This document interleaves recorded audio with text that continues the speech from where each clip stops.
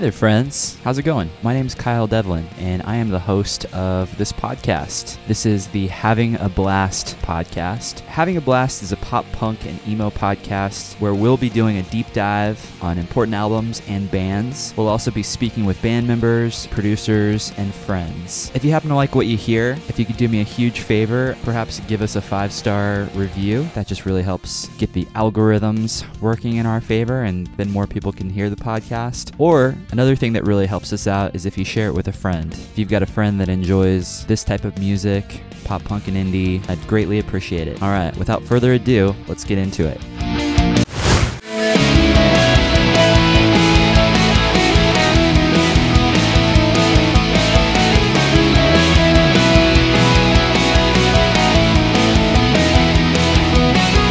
Hey there, friends. What is up? Welcome to today's show. Today is the 13th edition of our Flashback Fridays series here at Having a Blast. And today I am highlighting a record that came out in the year 2012, almost 10 years ago now. This was the first year where I really embraced streaming. I remember making playlists for the first time with Spotify, and this is when I really started using Spotify regularly and adopting it. This record is one that I missed initially when it came out. It wasn't until a few years after this, I think around the 2015 mark, that I went back and revisited it and discovered it. It's from one of my favorite singers in one of my favorite bands. This record is titled Babylon, and it's by Matt Skiba and The Secrets. It's his first official full-length with Matt Skiba and The Secrets. And Matt Skiba put out this solo record in 2012. He wanted it to sound a little bit more romantic, as he put it in several interviews, than Alkaline Trio, and he was doing it all himself. He was doing the majority of the songwriting. He wanted to have full control over the songwriting and the production elements. Cameron Webb produced the record, and I know Matt and Cameron get along, as Cameron has done a few Alkaline Trio records at this point. He did their last EP,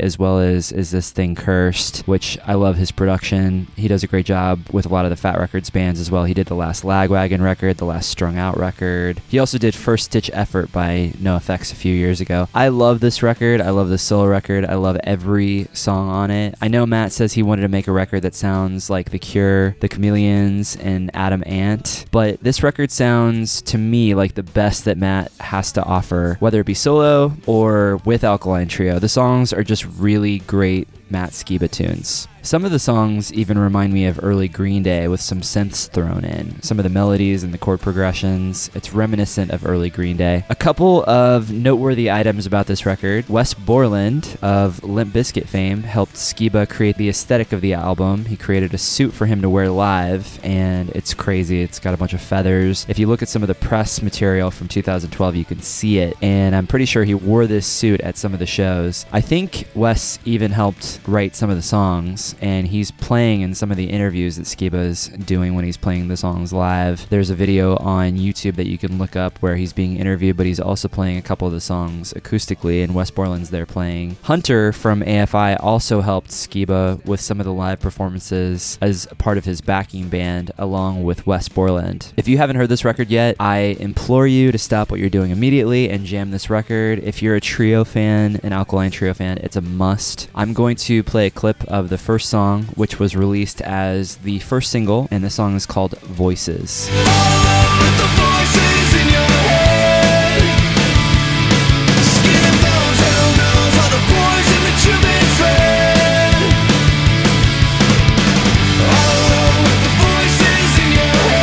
Alright, there you have it, the 13th edition of Flashback Fridays. Matt Skiba and The Secrets. The first album is titled Babylon. He put out another record in 2015 called Cuts. It sounds a little bit different. You could tell he was wanting to gravitate away from the Alkaline Trio sound even more, and it's a great record as well. I know he used a different producer, and it sounds different than the first album, but still very, very good. So check out those two albums. My personal favorite happens to be Babylon, but that one, truth being told, it sounds a lot like Alkaline Trio, so definitely check it out. I hope you guys are doing well out there. I hope you're enjoying these Flashback Fridays series. We're going to keep going all the way up to 2020, so we've got a few more to go. We've got some really cool interviews, fun interviews in the works, talking to friends, and can't wait to do those and then put them out for you. So have a wonderful day, have a wonderful weekend, and talk to you soon. Take care. Bye.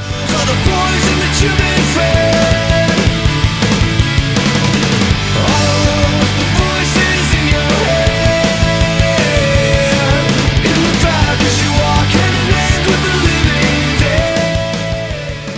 Hey, thanks so much for listening. I really do appreciate it. I hope you had a good time. I hope you enjoyed this episode. If you want to help the podcast out, if you want to do a massive solid for us here at Having a Blast, if you could just leave us a review, a 5-star review would be amazing, wherever you listen to podcasts, or if you just want to recommend this podcast to a friend who might enjoy it. All right. Hope you have a wonderful day. Hope you're having a blast listening to your favorite records. I'll talk to you later.